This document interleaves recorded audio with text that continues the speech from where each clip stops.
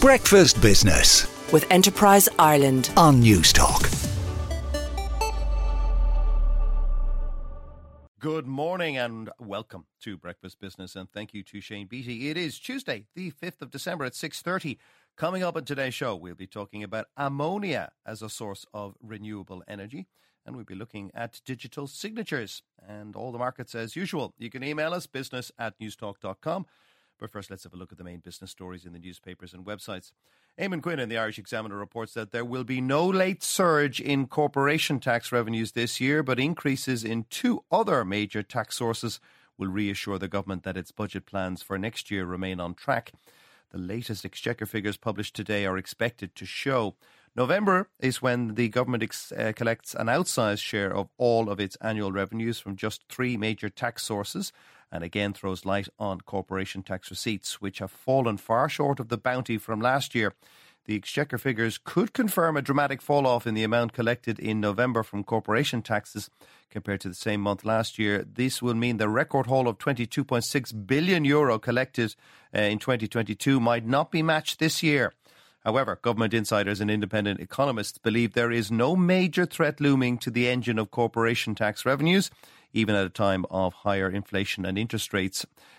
Figures published last month have already shown corporation tax receipts by the end of October had already brought in more than the €15.3 billion collected for the whole of 2021.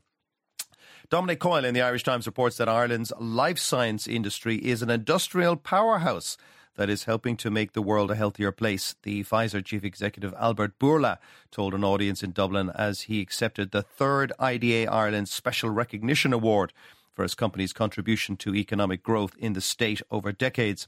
He recalled the US drugs giant's first plant in Ireland, a citric acid manufacturing operation in Cork in 1969, and said that Pfizer had been attracted to Ireland for many reasons, including, as a previous Taoiseach once said, because Ireland was an island at the centre of the world. Pfizer and Dr. Bourla are the third recipients of the award after Apple's Tim Cook and Sundar Pichai from Alphabet and Google.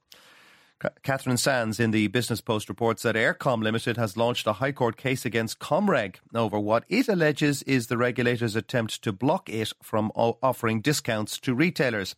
The telecoms company, which trades as Air, said it doesn't agree with the regulator's position that it is prohibited from offering a discount on its wholesale fibre broadband service. It said there was no legal basis for Comreg's position, that promotions and discounts were prohibited by a decision that it made in 2018. This decision concerned Eircom being a significant market provider, or SMP, in the market for wholesale access to fibre broadband.